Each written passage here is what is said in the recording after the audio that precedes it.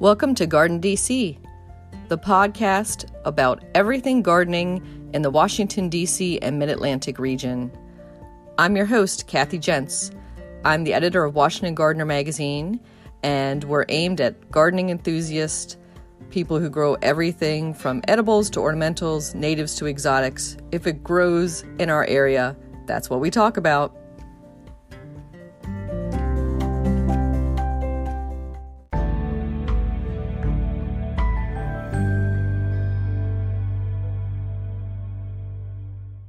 This week on the Garden DC podcast, I'm joined by Wendy Kang Spray, author of The Chinese Kitchen Garden.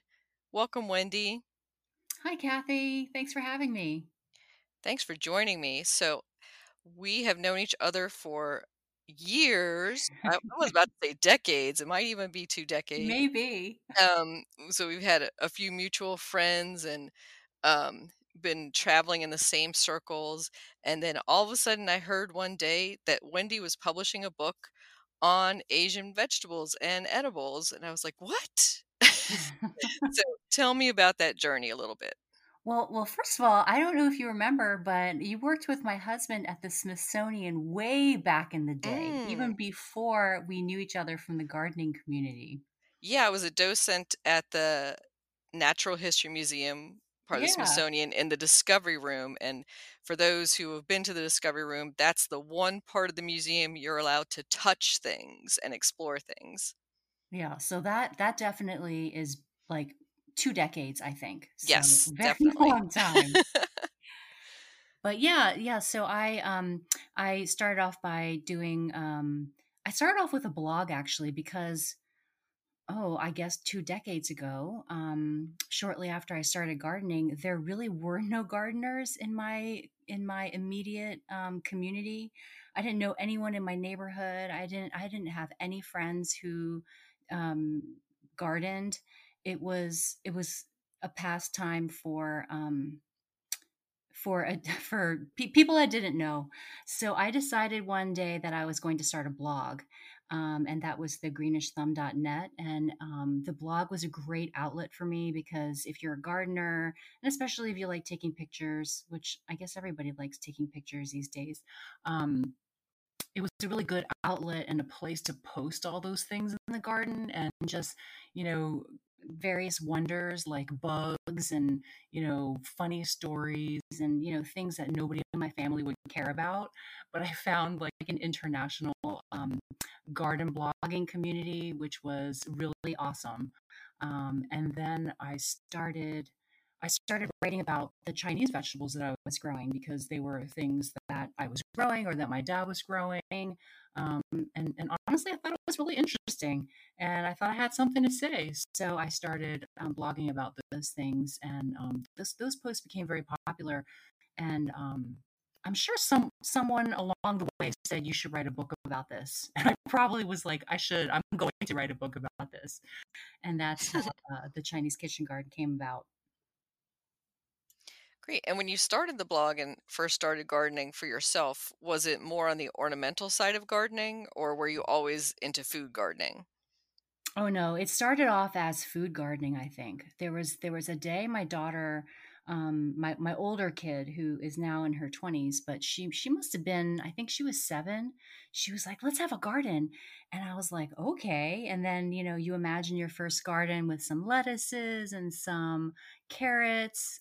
So that it started off with a little small L-shaped garden, and then if you're a gardener, you know that it's very, very addictive. Every year since then, the garden has gotten bigger and bigger and bigger. It's expanded to pots. It's expanded to, the side yard, and then the front yard, and then the obsession with the ornamental started. So I do love perennials too, and landscaping. Then you got to get into the Hmm. landscaping too. So I started doing some big projects in my yard. It's very very addicting. Yeah, I was going to ask if you have any turf grass left. Very little, very little. But you know, the funny thing about I'll tell you a quick funny thing about my backyard is that it was really kind of a small yard, but I instead of having like I have a big slope in my backyard. Okay, so it was from if you're looking out the backyard, there is a big slope that takes maybe the back third of my yard. So just a real sliver of grass, which my husband likes grass. I will say he likes grass because he is from Florida, where he says that there is no grass; it's just sand. So Mm-hmm. he really likes to have some grass. So I get that. I'm not going to begrudge him for that. Um, but when I did this landscaping project in my backyard with stone, I actually changed the shape of it. So instead of taking up that back third, I changed the shape so it wasn't straight, but there was more of a curve to it, and it probably sucks up more of my backyard. But the backyard, it's like some magic happened with the shape of it, and it almost looks bigger. It definitely looks more beautiful, but it's definitely much more attractive. And for our listeners, can you describe where you garden as I think you're in Potomac, Maryland, so you're zone 7, I believe, and pretty moderate climate. So for those who might be listening on the other side of the world, we have 4 seasons and definitely hot, humid summers, not too much snow in the winter. And how would you describe our growing climate? Yeah, that sounds pretty right. I'm actually in Rockville, which is right next to Potomac. I grew up in Potomac, but so it's I have like a little. I live in a single family home. It's in a suburb, so we have like a small patch of yard. It's not great, and I would say that all that stuff you mentioned is right on, but they're also like. When they talk about microclimates, you have to accommodate. We Hmm. definitely have some issues, like we have a lot of this is a pretty um, long established neighborhood, so we have some tall some really tall maples and big trees that create a lot of shade in my backyard. So I don't have the most ideal sun situation. I probably don't have like the best circulation in my backyard, so I kind of have to deal with be a little more careful about making sure I have good drainage. So definitely some unique problems that I have to deal with in my little suburban backyard.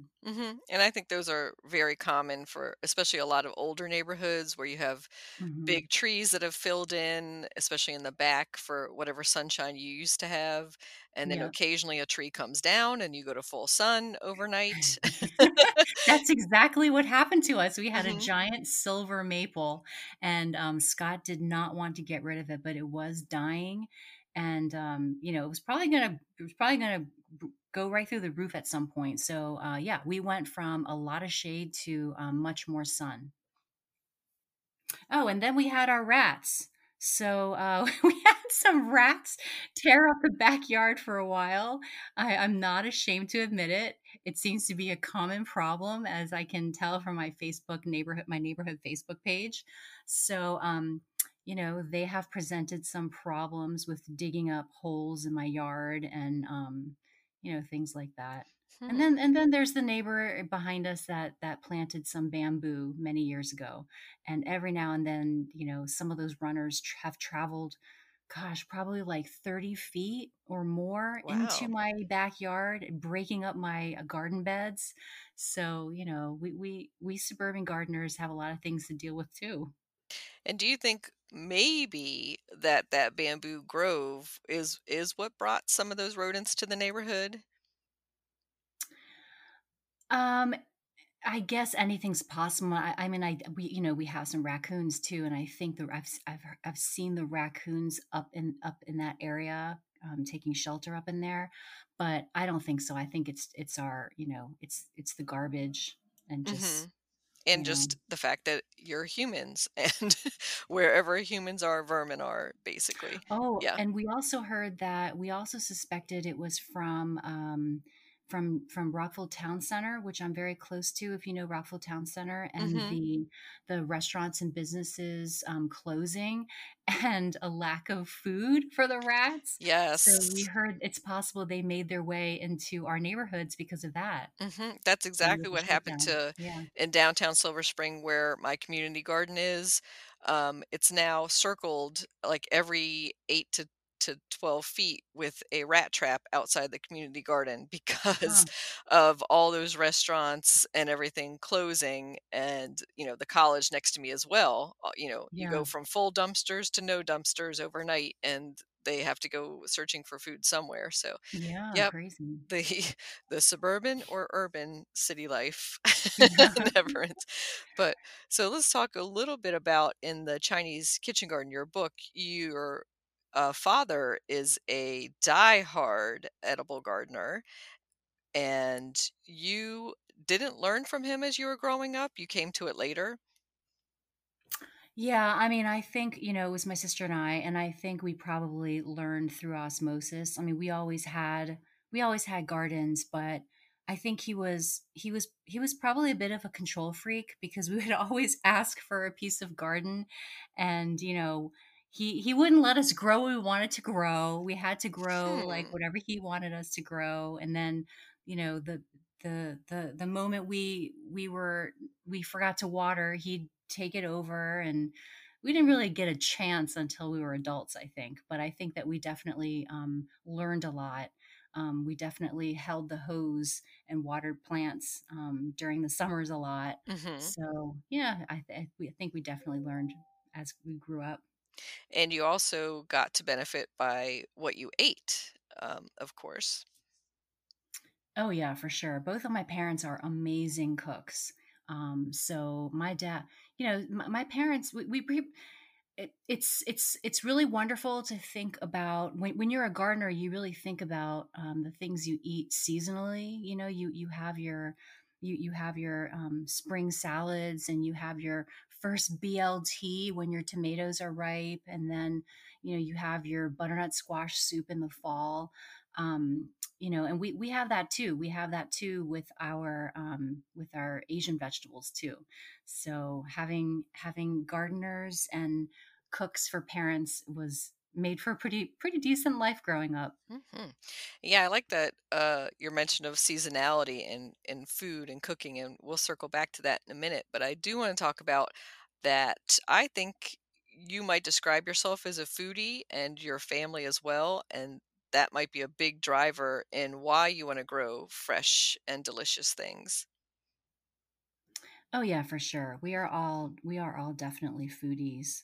I would say I'm somebody who really needs to rely on recipes. I'm a good cook. I'm a really good cook, actually. I think that when you really like food, it's easy to be a good cook because you kind of know what's right, what's not right, and how to tweak it. But I will say, in my family, and now I will add my 16-year-old and my and also my adult daughter to that. They're all really creative. Like they can take things and figure out what to do with them, and I can cook them well, but I'm a little bit lacking in the creativity department. Hmm. Yeah, I've been looking, I think, on your Instagram posts of some of the baked goods that I've been like, maybe I need. Not me. That is my kid. Hmm. She's a very good like intuitive and creative cook too. And with quarantine, I guess she's a little more limited with her activities. So she actually likes to make us dinner, and she's really great with just looking at what's in the garden or what's in the refrigerator and just putting things together. Whipping up a sauce. She does. She's half Chinese, but she's also a very big foodie. But she can make the Asian food. Like she's very good. Both of my kids are very good. Well, I would invite myself over for dinner if it wasn't for COVID. Yeah, yeah. You're making me super hungry. Which brings us to what we grow in the garden and what actually makes it to the table for eating. So, when you plan your garden every year, do you start off in the wintertime with seed catalogs? How do you plan what you want to grow and how much you want to grow for feeding your family? Yeah, I do. It's so there's such a routine once you've been gardening for a while, and I've always worked in schools, so winter break was always my time to. That's the time when all the gardening catalogs have arrived, and I can just sit and kind of take inventory of all my seeds. I do like to start everything from seed if I can. Every now and then, there's something I find at the farmers market or something that I just want to tuck in, but generally everything that I mean, if you have not grown vegetables from seeds, you should, because I mean, some of the catalogs are like an inch thick. I mean, if you want to grow a tomato, you would have your choice of, tomatoes on 40 different pages. So I just feel like there's no comparison. And especially if you're looking for some of the harder to find vegetables, um, seed catalogs are the way to go. But yeah, so winter break, that's when I usually grab them all and see what I have and see what I want. Throughout the year, I also sometimes I forget about certain things I want to try. So I do have one notebook that's just for all my gardening stuff that I can jot quick ideas down, so I can, kind of consult that and for example, one year I forgot to grow sweet potatoes, and at sweet potato digging Oh no. time, everyone was posting pictures of like digging their sweet potatoes, and I was so jealous. So I had to make a list and make sure that I had that there. Um, but yeah, I usually start seeds around this time of year, after I get organized, and and then things are ready for transplanting by May. Hmm. So I've had you speak at our local seed exchange for National Seed Swap Day, and you've spoken a bit on seed starting and microgreens.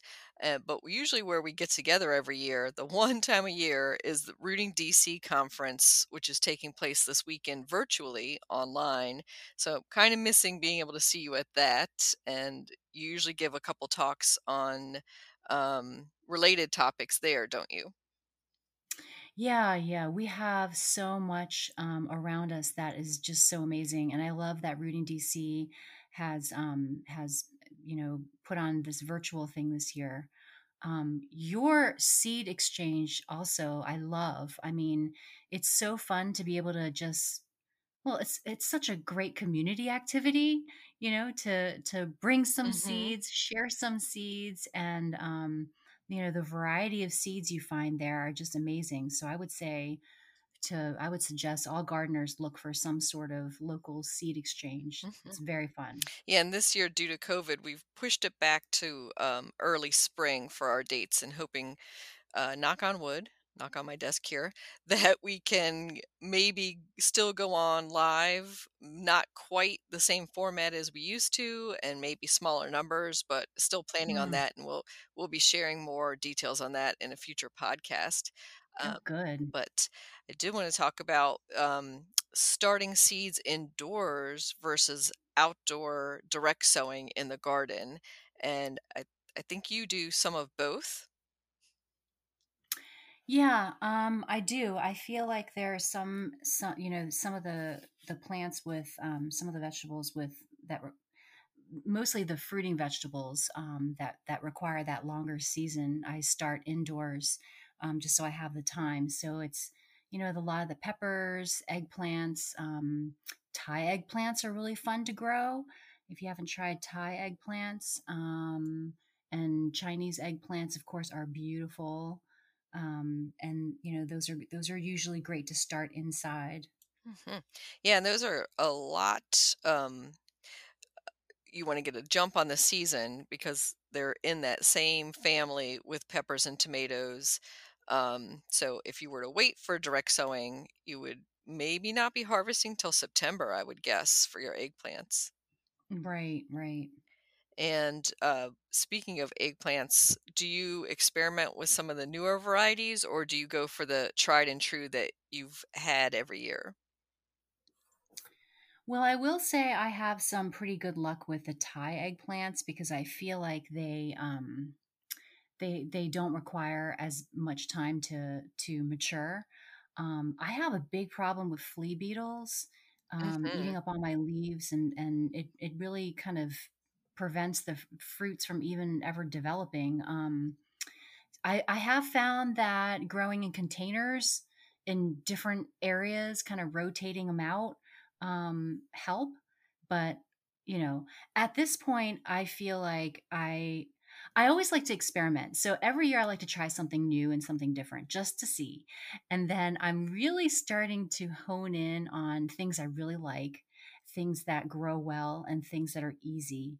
Um, I feel like I have turned into a very big neglectful gardener these days. So I really like my plants to be as independent as Hmm. possible. Well, yeah, as So low maintenance as possible, and then you get to focus on the fun part, which is harvesting and eating them. Yep. right, right. Yeah, flea beetles can be such a pain, and usually the first year or two, you're not too bothered with them, and then all of a sudden they find you, right? Mm-hmm. So I found a cover cloth, like a remake cover, helps sometimes, and I've also Mm-hmm. found that planting them out later, so after mid-June, um, starting the seedlings inside and maybe hardening them off later on, gets you over that hump of the worst of the flea beetles coming into the garden. Yeah, yeah. So I wanted to ask next about microgreens and how you recommend a home gardener, maybe who's never grown under lights before, maybe to start their first tray of microgreens. I think that's a good entry. I was going to call it entry drug into into into indoor seed starting, because I think indoor seed starting, the whole light system, the whole timing thing can be intimidating for people. So that might be something that is a gentle way to be entered into that type of growing. Yeah, I think so. I think so. I also love, even though I feel okay about starting seeds inside. I love growing microgreens, especially this time of year when, it's cold out. Well, today's an exception. Today's an exceptionally warm day, but this time of year, it's cold, it's wet. Gardeners live in fear of going into the soil when it's wet because you don't want to compact the soil. So it's like when you're kind of itching for something to do in the garden, it is great to just sit inside, grab some nice containers from the recycling bin. You don't need a ton of soil. You don't need your container to be super deep because you're not growing a super deep root system. You're just growing tiny micro-sized greens. So you pretty much have the materials. You just need some seeds and you need some soil. And you don't need grow lights either because um, when you're start okay, if you're starting your eggplants at home, you really need a light system because you need your light to be, very close to the plant. If you try to put your eggplant in the window, more than likely by May, you're going to have a very, very, very tall and skinny Yeah. eggplant that might get blown down in the first wind. So microgreens, it's okay if they get quote unquote leggy because once they get a couple of inches, you're going to cut them down and eat them anyway. So microgreens are fun and healthy and delicious. Yeah, and they're, so quick to start from seed, and then you could be enjoying them just a couple weeks later. Yes, and very rewarding. So, a great project to do with kids or grandkids. You could have a grandchild visiting for a week and be able to do this project from start to finish, and it would be super fun. Wow. What are your favorite seeds to do microgreens from? Because it used to be that you had to go and buy individual seed packs and figure it out yourself, but now they actually sell specific microgreen mixes, which is great to see. Yeah, because a lot of times they're cheaper, and the microgreens are actually super cool because you will also find that they're, I mean, it's like duh, of course they're going to taste like, a mustard microgreen is going to taste like mustard. But it's just kind of interesting, you know. It's kind of interesting to have this tiny, tiny baby plant, and it actually has that sharp bite Mhm. like mustard if you're growing mustard. But but sunflowers are great because sunflower greens, because they're really kind of sturdy, and you can cut a handful and just add them to your salad, and it just adds good crunch and nutrition, and plus it looks nice. So Yeah, they yeah. have a nice nuttiness to them, I find. I'm always Hmm. surprised how sharp, like the radish, the tiny, tiny little radish greens are, Yeah. and then the ones that like are in the brassica family, like broccoli or something. They taste like the full plant, but just packed in that Yep. that little tiny package, and then they're so nutritious as well. Hmm. So in your book, not only do you share how to grow things, but you also share recipes, and some are traditional recipes, some are from your handed down from your family. And one I wanted to talk about was the lotus root. So for me, who one of my hats is editing the International Water Garden Journal, and we talk a lot about water lilies and lotus, but not eating them. So growing lotus for edible plants, is that a little bit easier? Do you harvest it yourself, or how do you grow it? I think that if you my pa- if you get the Chinese Kitchen Garden book, you will find that it is filled with amazing pictures of this beautiful property, and that is first of all the amazing photographer who took such beautiful pictures of vegetables of all things for this book. But it's the property is my parents, and they have 8 acres, and 6 acres of it is a pond. So I would say that if you have a Wow. very, very large pond and you're able to spare Mhm. chopping up the lotus roots, then feel free. But if I were to create a pond in my backyard and successfully grow lotus flowers, I would probably just enjoy them for the Mhm. flowers. So, one thing about this book that I think is really neat that people have commented that they've really liked is that, um, and especially talking with your listeners who I know are all over the place, but there may be a good deal in our area, which is very diverse. We have a lot of Asian supermarkets and international supermarkets where Mhm. you find all these crazy vegetables that you've never seen before. And you're like, what do I do with this? How do I eat this? And I feel like, you could use my book almost as a guide to help you figure out, what it tastes like, how to prepare it, and how we might use it, and how you might use it in your own recipes. um, so so with the lotus root, I would probably use the info in my book to figure out what to do with the lotus root that I buy at the Asian supermarket. Yeah, that's a great point, and especially because if you do have a large pond, and lotus can be a kind of a monster, a bit of a thug, so you might not mind pulling some of that out for eating and Mhm. experimenting with. So one of the unusual vegetables that you might find at an Asian grocery store might be a bitter melon, and wanted you to talk a little bit about how to harvest, how to know, I guess, when it's ripe. So, do I wait for that point where it splits open on the end and it shows like its red tongue or flesh inside, or do I grab it a lot earlier than that? Oh, that is such a neat one to talk about. It's ready when it's kind of shiny, when it becomes kind of shiny, and before it gets to the point where it splits open and you see that red goopy stuff inside. um if you cut open, okay, so you recognize a bitter melon by the bumps on it, you know and when you cut it open, it will be white and just pithy inside with big seeds, and that's generally the point where you eat the bitter melon, and you're scooping out the pith and throwing that away, so you're just eating the outside of the fruit.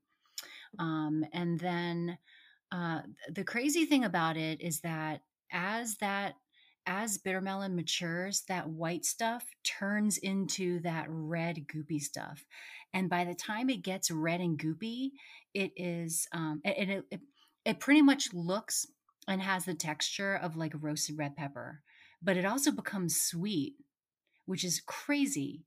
And as I was writing this book, my dad was saying that when he grew bitter melon in China, my parents really spent most of their adult lives in Hong Kong.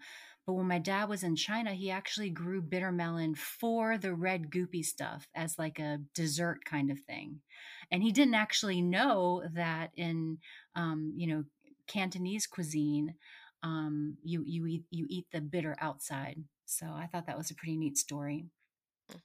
Yeah, because it's such an intimidating looking plant when it does get to that red goopy stage, and it's so Yeah. fun. And that's one I would say definitely grow with kids, and that pretty easy from seed, right? Well, the seeds are really real. The seeds are big and they have a really hard seed coat. So that's one you're going to want to just file down a little bit or nick a little bit or soak for a little bit before you plant.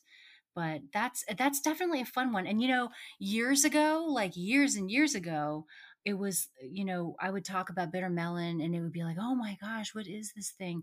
But I feel like these days, it's not, it's like old news. It's like, tell us something that we don't Hmm. know, and it's a lot of people know it because there's a lot of research that shows it's good to it's good for diabetics as it lowers blood sugar. And I'm not a doctor and I'm not giving medical advice, but I'm just sharing with you that this is what people have told me, and this is what I've read about too.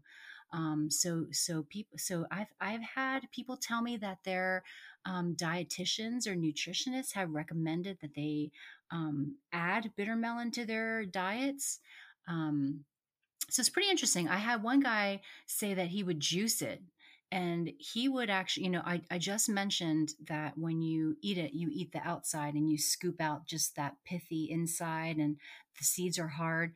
But this guy said he would juice the whole thing and just just take the whole thing and just throw it into, what's it called? Is it the Vitamix that's like Hmm. super Yeah. powerful? Yeah, he would just throw the bitter melon in there and just drink it. He would also throw apples in there, just throw a whole apple in there, and just I guess whatever he saw, just throw it in there. So it's definitely a little more common these days than it was back in the day. Yeah, once there's a study comes out and shows that it has great medicinal properties, then it starts to kind of explode. Like, in recent Hmm. years with the elderberries, of course, and sambucus. And I'm like, the price has tripled in the last year. I'm not too happy about that. Yeah, yeah, But yeah, yeah. some things come and go, in fashion and trends as well. And I was going to ask, for seasonally that we were talking about earlier, is there a particular season in the year for edibles that you really look forward to? Say when the persimmons ripen or a certain harvest comes on? I That's a good question. I love that question. I maybe I would say the snow peas because Mm. okay, because they're one of the earliest ones. So, it's pretty exciting to just be indoors all winter and then now you're out in the garden, and it's probably one of the first things that I actually harvest. So, I would probably say snow peas. And also I just love the architecture of the whole plant. Like I love the tendrils and I love the way the snow peas look, especially with the tiny little dried flower on the end. And especially the way they look with the sun behind it. Like it's and you see the tiny little peas inside. I just love I think I love that.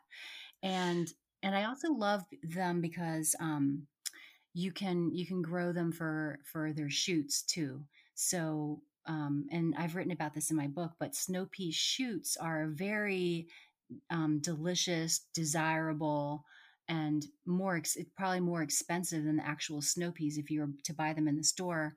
Um, and I mentioned that they're on the secret Chinese menu at your favorite Chinese restaurant Hmm. because, the one that they hand to the Chinese people.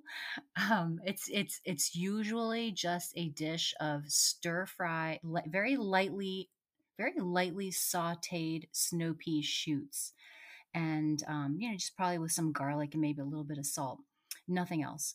But you can grow them yourself. And the way I usually do it is I'll usually do like a row of snow peas. And at the end of the row, whatever I have left in my hand, I will just throw them in a pile. And those are my designated shoots. It just helps me kind of remember where everything is. That's why I do it like that. But that's my like designated snow pea shoots area. And then when those are like maybe 10, 12 inches or maybe even less, I'll just cut those down and eat those.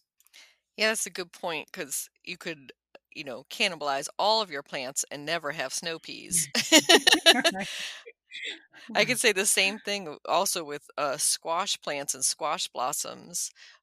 Oh yeah. So never ever letting the squash blossom actually get pollinated and develop into the squash because you're so greedy for those squash flowers themselves. Are you a big fan of squash flowers? Yes, and you know what? That makes me think that it would be a good idea to do with that too, because I want the squash flowers, but then I don't want to eat them because they might turn into Hmm. a butternut squash one day. And yeah, so it would be nice to have a designated area for squash flowers too. I like that. Yeah, I have a couple neighbors who own Chinese restaurants in the area, and they use their back driveway. They kind of created this scaffolding, kind of like almost like a overhead pergola, I would call it, but just out of old bamboo poles. And they grow their squash vines up and over these scaffolding, and I see them out there every few days snipping off the squash blossoms. And those vines definitely never develop into full Mm, squash, and I'm always like, "Wow, I need to interesting. do that one day." Just Oh, yeah. yeah, I like that. And you know what else is really delicious is our chayote leaves. I don't know if you've tried growing chayote, but No. my parents tried to grow them from seed one year and they did not produce the fruit, but we did eat the greens all year, all summer, and they were the most delicious greens I've ever had. I think they were my favorite, like all-time favorite greens. Yum, and that's a great point that there are a lot of plants that, we can grow for the fruit and the end product, but the earlier stages can be just as delicious, if not even better. And then there's the ones that we can let even go to seed, and the seed itself is also part of the edible process, like radishes. I love radish seeds. Are Mm. there any plants that you grow to save the seed or to use the seed in cooking? Well, you remind me of luffa gourds, which I would highly recommend gardeners try if they haven't tried already, because the luffa gourds are great because, and there are two kinds of luffa gourds. There's the angled luffa, which is long and skinny with ridges, and you need to pare the ridges off before you eat them. And then there is the smooth luffa, aka sponge luffa, and that's what I'm getting at. And the smooth or sponge luffas are usually shorter, they're fatter around, and you would harvest them young. So you would harvest them when they're just like a few inches, like maybe 5, 6 inches um, long, and you can use them just like summer squash. But if you forget any, which you probably will because they are super prolific, they will turn into the scrubby luffa sponges, bath sponges that you would buy at the store. So that's a really neat thing to try growing if you haven't grown before. Mhm. And I know it's a little bit of a process to let them dry and then I guess extract the seeds from those. Yeah, and there are different ways to do it. The way I do it is I literally will just shake them onto the floor. And I know that sounds crazy, but there are so many seeds, and it's really easy to just kind of shake them somewhere. And once they're in a pile, it's really easy to sweep up. So that's just how I will do it. And I feel like it's easy. It's an easy project. You leave the loofahs on the vine until the very end of the season. One day you'll be like, you know what? I need to go bring those in. You'll bring them in and you'll be like mystified because they will be light and you can just peel off the skin, which is probably, partially dead and dry anyway, and then you'll just be left with those sponges. It's Yeah, I crazy. think that's a project I need to tackle this year, just grow my own sponges. Have you never? No, that's Oh my that's gosh. one plant that I'm like, I'll see it occasionally in the community garden or elsewhere, but I've just never felt the desire. But now I'm thinking, Oh, you should. They're great holiday gifts. I mean, I think it's, and you can do so many different things with them too. Like if you don't want to just give someone a hmm sponge, which I have given people sponges with like, a nice bar of soap or something. You can also you can cut them open and kind of like, cut off the little connecting fibers inside, and it'll be like a flat sheet that you can do things with. So like I made projects with, like a bath mitt with a scrubby side and then like a smooth side. So like I bought a towel and I sewed it together. So I had a smooth side and a scrubby side. Or you can put bits in a food processor, grind them up, and have like an exfoliating kind of soap thing. Like make some soap or whatever, and add the ground up luffa bits too. Or if you were to make soap and just cut a chunk of the luffa and put it in the bar of soap, and you have like a great gardener's hmm gift to scrub mud off your fingers. I mean, it's perfect, and it's very fun. It's really Yeah, neat. that does sound like a perfect gardening gift to have that texture and that scrubbiness there added to it, and you could say it came from my garden. Yes, and what if you gave them seeds Yeah. too, so they could do it themselves? And just keep the chain on going. It's like that Amish friendship bread, you just keep going. And speaking of things that spread from one garden to the other, I was gonna talk about that bamboo that was coming in from your neighbor. And you talk about in the book your father's bamboo grove and how he harvests, I think, is it mid spring to late spring, the bamboo shoots? Can you talk a little bit about that process? Yeah, it's a very narrow window that you can harvest these spring shoots, and I will remind you again that my parents have 8 acres, so they have enough room to do this bamboo grove. I will also say that even though having said that, it's still a lot of work. Like he still spends a lot of time every year managing it, and of course, there are things you can do if you want to, like you could, bury like a thick barrier into the ground to prevent runners. But, unless you have a larger piece of property and you're not going to annoy your neighbors, you probably just don't want to do that. But anyway, what you could do if you wanted is you could, if you know of that stand of bamboo somewhere and you know that it's not being sprayed with pesticides or anything like that, you could forage during that sweet spot in the spring. It's like kind of early to mid spring. And if you've never had, okay, I would say fresh bamboo. It's kind of like corn. It's like the difference between fresh corn on the cob hmm in the summer from a farmer versus a can of Food Lion brand corn. You know what I mean? Or it's like green beans, like what you grow in the garden versus something from the can. I mean, you have not had bamboo shoots unless you've had fresh bamboo shoots. And it would be hard. It's hard to find fresh bamboo shoots. Like the bamboo shoots you get at your Chinese restaurant, those are not fresh bamboo shoots. That's from a can.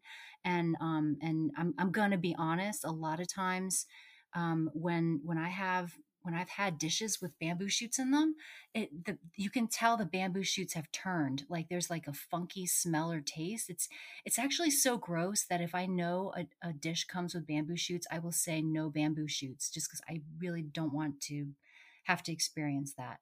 But if you were to forage for bamboo shoots, you will find that they have, I guess almost a corn-like taste because you know it's like a very fresh kind of like clear, uh, sweet, crisp Hmm. taste, And they're, and they're very yeah, I was gonna say delicious. they're both grasses. They're both in the grass family. Yeah, yeah, yeah. But if you are going to forage for bamboo shoots, and in the book I do show pictures of how you would cut them, and I feel like part of the mystery of Asian vegetables is how you actually prepare them.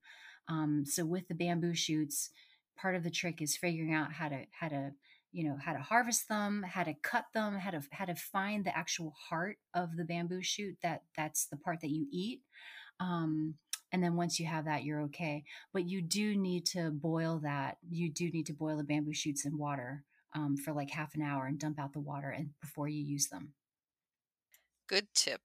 And I will look at some of my neighboring, I guess, bamboo stands, maybe a little less with the stink eye sometimes, since we can eat some of those. And definitely, bamboo is useful for in the garden as well, of course, for making poles and, you know, supports and trellises and other things. Oh yeah, and my dad has a chipper too, so he actually puts his bamboo canes through the chipper, and you know he's got some long lasting mulch out of that too. So Hmm. So, what is one thing that you've grown in the past and that you've decided is just not worth it? Like either it takes too much effort to grow it or too much effort to process it. hmm, that's a good question too.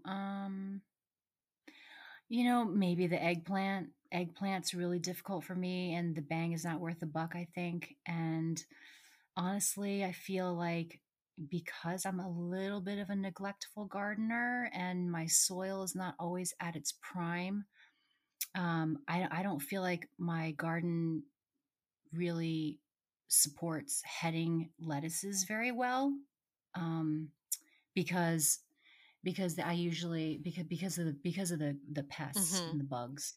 Um, they usually get my things before I do, but pretty much pretty much everything else is a go. Hmm.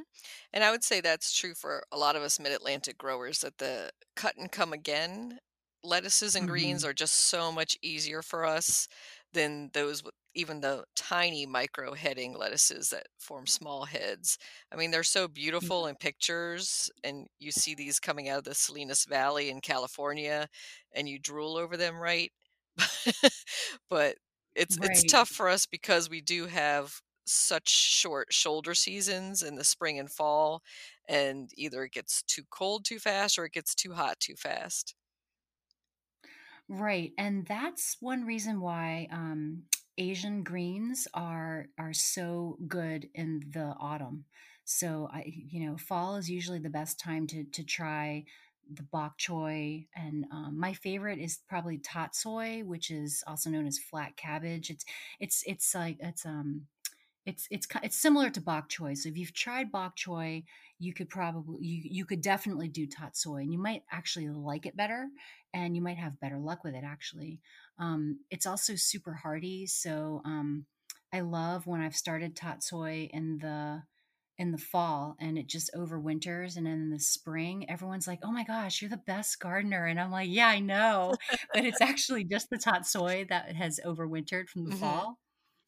So that's a great one to grow. And I know the last 2 winters have been pretty mild, so we had some nice overwintering of some of our lettuces and herbs. How was this winter for you? Um, th- it's been okay. I feel like it's been okay. My backyard has been very wet, I feel like. But you know, I have the cold frame going and a couple of things in there. I have some Swiss chard in there and some tatsoi. So, there's a couple of things here and there. Okay, great. I was worried about those couple of ice storms and how that might have impacted things. Yeah, yeah. It's been pretty okay here, I feel Mhm. like. So you have a Facebook group for, I think it's for yourself and for the Chinese Kitchen Garden. What do you think are some of the most common questions people ask on the Facebook group? Or are they just so expert in that group that they're just sharing their bounty of harvest? Oh, you know what? I feel like I've had a lot of people ask questions about where to find certain seeds. So Mm-hmm. people are looking for certain things, and the group is wonderful. The group. It,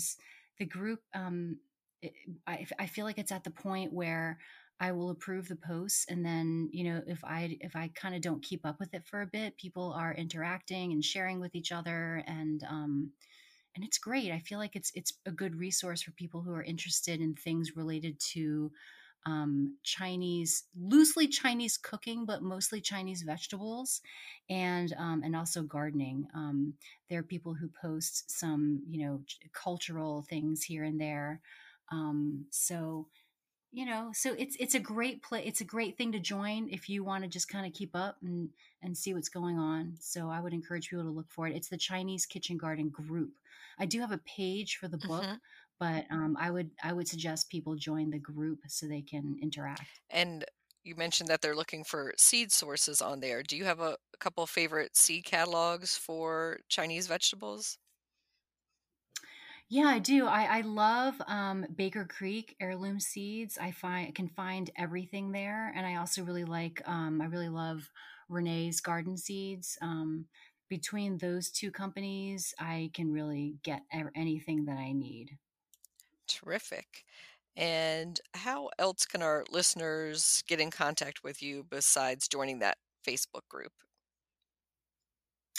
Um, it, Anyone can email me at any time. If someone wants to get in touch, and please feel free. If you have some random question, or if you have some random question, then the Chinese Garden Facebook group, Kitchen Garden Facebook group would be great, because you have everybody else's experiences too. But if you want to reach out to me, you can find me on the internets.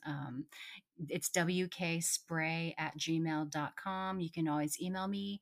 Um, you can definitely find me on Facebook, but you might have to deal with my political posts and pictures of my daughter's food and my cat and dog.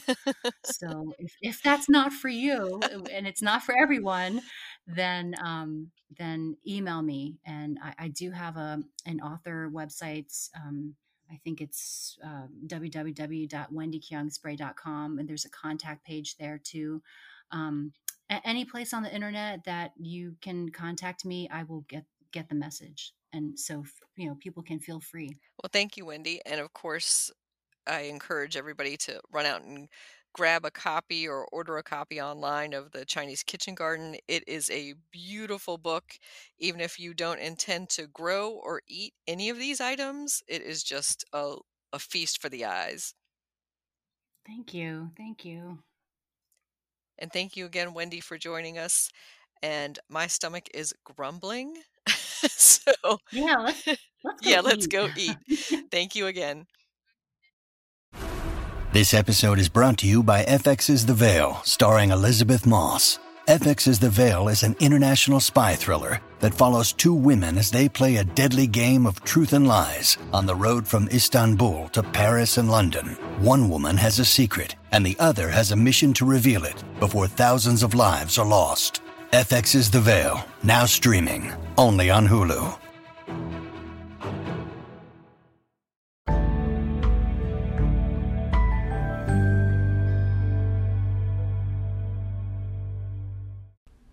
Plant profile, snowdrops, Galanthus species. Snowdrops look delicate, but these tiny flowers are quite tough. The milk-white color of these small blooms is lovely set against a green backdrop of ground covers or small shrubs. They are one of the earliest plants to flower in the mid-Atlantic U.S. Their common name is a nod to the fact that they can come up through snow and ice and are not fazed by either.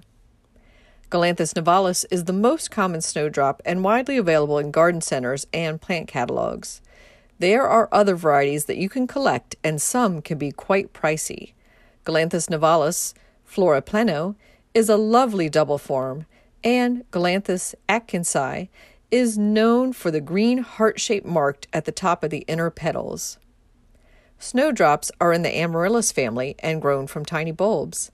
They are native to southern Europe and Asia Minor. They are hardy from USDA Zone 3 to 7. Like many early blooming bulbs, they can be grown in deciduous shade spots, but not under evergreen shade. They prefer soil that is well draining. Plant the bulbs in autumn about 2 inches below the soil level. They look best in masses and drifts. If you have an especially rare or interesting selection, then plant that in a spot where you can easily view it and keep an eye on it. If you have them planted in your lawn or among other perennials, let the snowdrop foliage die off naturally and do not cut it back prematurely. The energy for next year's flowers is collected in that foliage. They do not generally need fertilizing, but you can give them a fertilizer designed for use on tomatoes to encourage more rapid growth, if you like.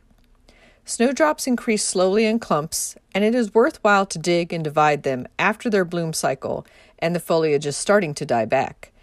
This can be done every 3 to 5 years or so. Plant them right away, as a snowdrop is one bulb that hates to be left to dry out. Snowdrops, you can grow that.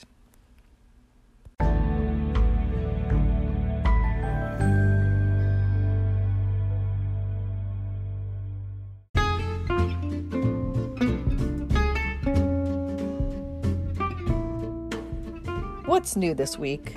Well, the ice and snow have melted, and the crocus are popping up all over my garden.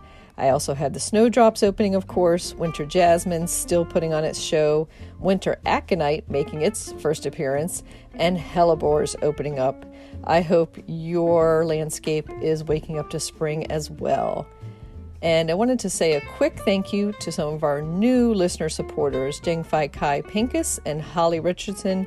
Thank you so much for helping to support this podcast. And thank you to all our past and current listener supporters for all your assistance.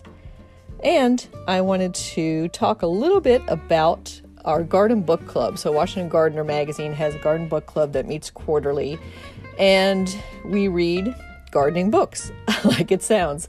So we just met this week and we read A Gentle Plea for Chaos by Mirabel Osler. And this is a British author. The book has been out of print but reprinted a few times, so still available at Amazon and your used bookseller. And the title might make you think this is about native gardening or wild gardening, but actually she just wants a little bit more relaxed than a formal garden and more naturalized, I guess you would call it. So I want to read just a short paragraph that's kind of the focus of the book. And here she says, "The very soul of a garden is shriveled by zealous regimentation. Off with their heads go the ferns, ladies' mantles or cranesbill, a mania for neatness, a lust for conformity, and away go atmosphere and sensuality. What is left? Earth between plants, the dreaded tedium of clumps of color with earth in between. So is a garden is reduced to merely a place of plants. Step 1, 2, stop, 1, 2, look down. No need ever to look up, for there is no mystery ahead to draw you on. Look down at each plant. Individually, each is sublime, undoubtedly. For a plantsman, this is heaven. But where is lure? And where, alas, is seduction and gooseflesh on the arms?" So, I highly recommend this book. Our Garden Book Club had a great time discussing it. And if you want to join our Garden Book Club future discussions, just check us out at washingtongardener.blogspot.com. We have set our next few books for the year, and because of COVID, of course, we're meeting on Zoom. So that means anyone, anywhere can join us for that Garden Book Club discussion. And speaking of joining me for discussions, I have a series of talks coming up with Homestead Gardens in Davidsonville, Maryland, is where they're based. But the talks will be via Zoom, and they are on the first Wednesday of the month, March through June. And the first one is coming up very quickly. That would be March 3rd at 7 p.m. Eastern Time, and that is on Cool Season Edibles. And that is free, and you can sign up online at homesteadgardens.com. Just go to the events tab, click on that, and then you'll see a sign up to get the Zoom link. So hope you can join me for that session and some of the others coming up as well. And then finally, this Monday is so exciting because this is the Cherry Blossom Festival press conference, and that's where they're going to announce when the cherry blossoms are predicted to bloom. So I hope to share that with you all next week, and it so feels like spring is finally here, and happy gardening, everyone.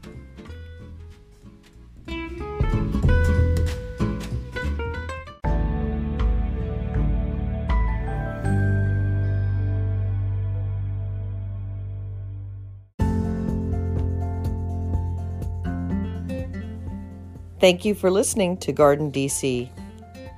You can become a listener supporter by going to anchor.fm/Kathy-Gents/support.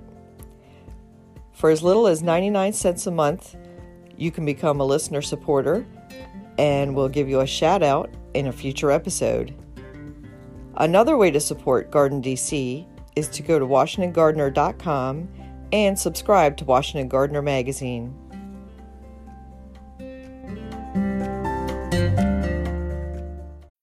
This episode is brought to you by Bumble. So, you want to find someone you're compatible with, specifically someone who's ready for a serious connection, totally open to having kids in the future, is a tall, rock-climbing Libra, and loves rom-coms with vegan pizzas on Tuesdays just as much as you do. Bumble knows that you know exactly what's right for you. So whatever it is you're looking for, Bumble's features can help you find it.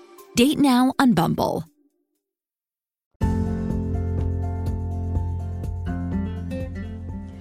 You can find Washington Gardener online at WashingtonGardener.com, on Twitter at WDC Gardener, on Instagram at WDC Gardener, and on Facebook.com at Washington Gardener Magazine.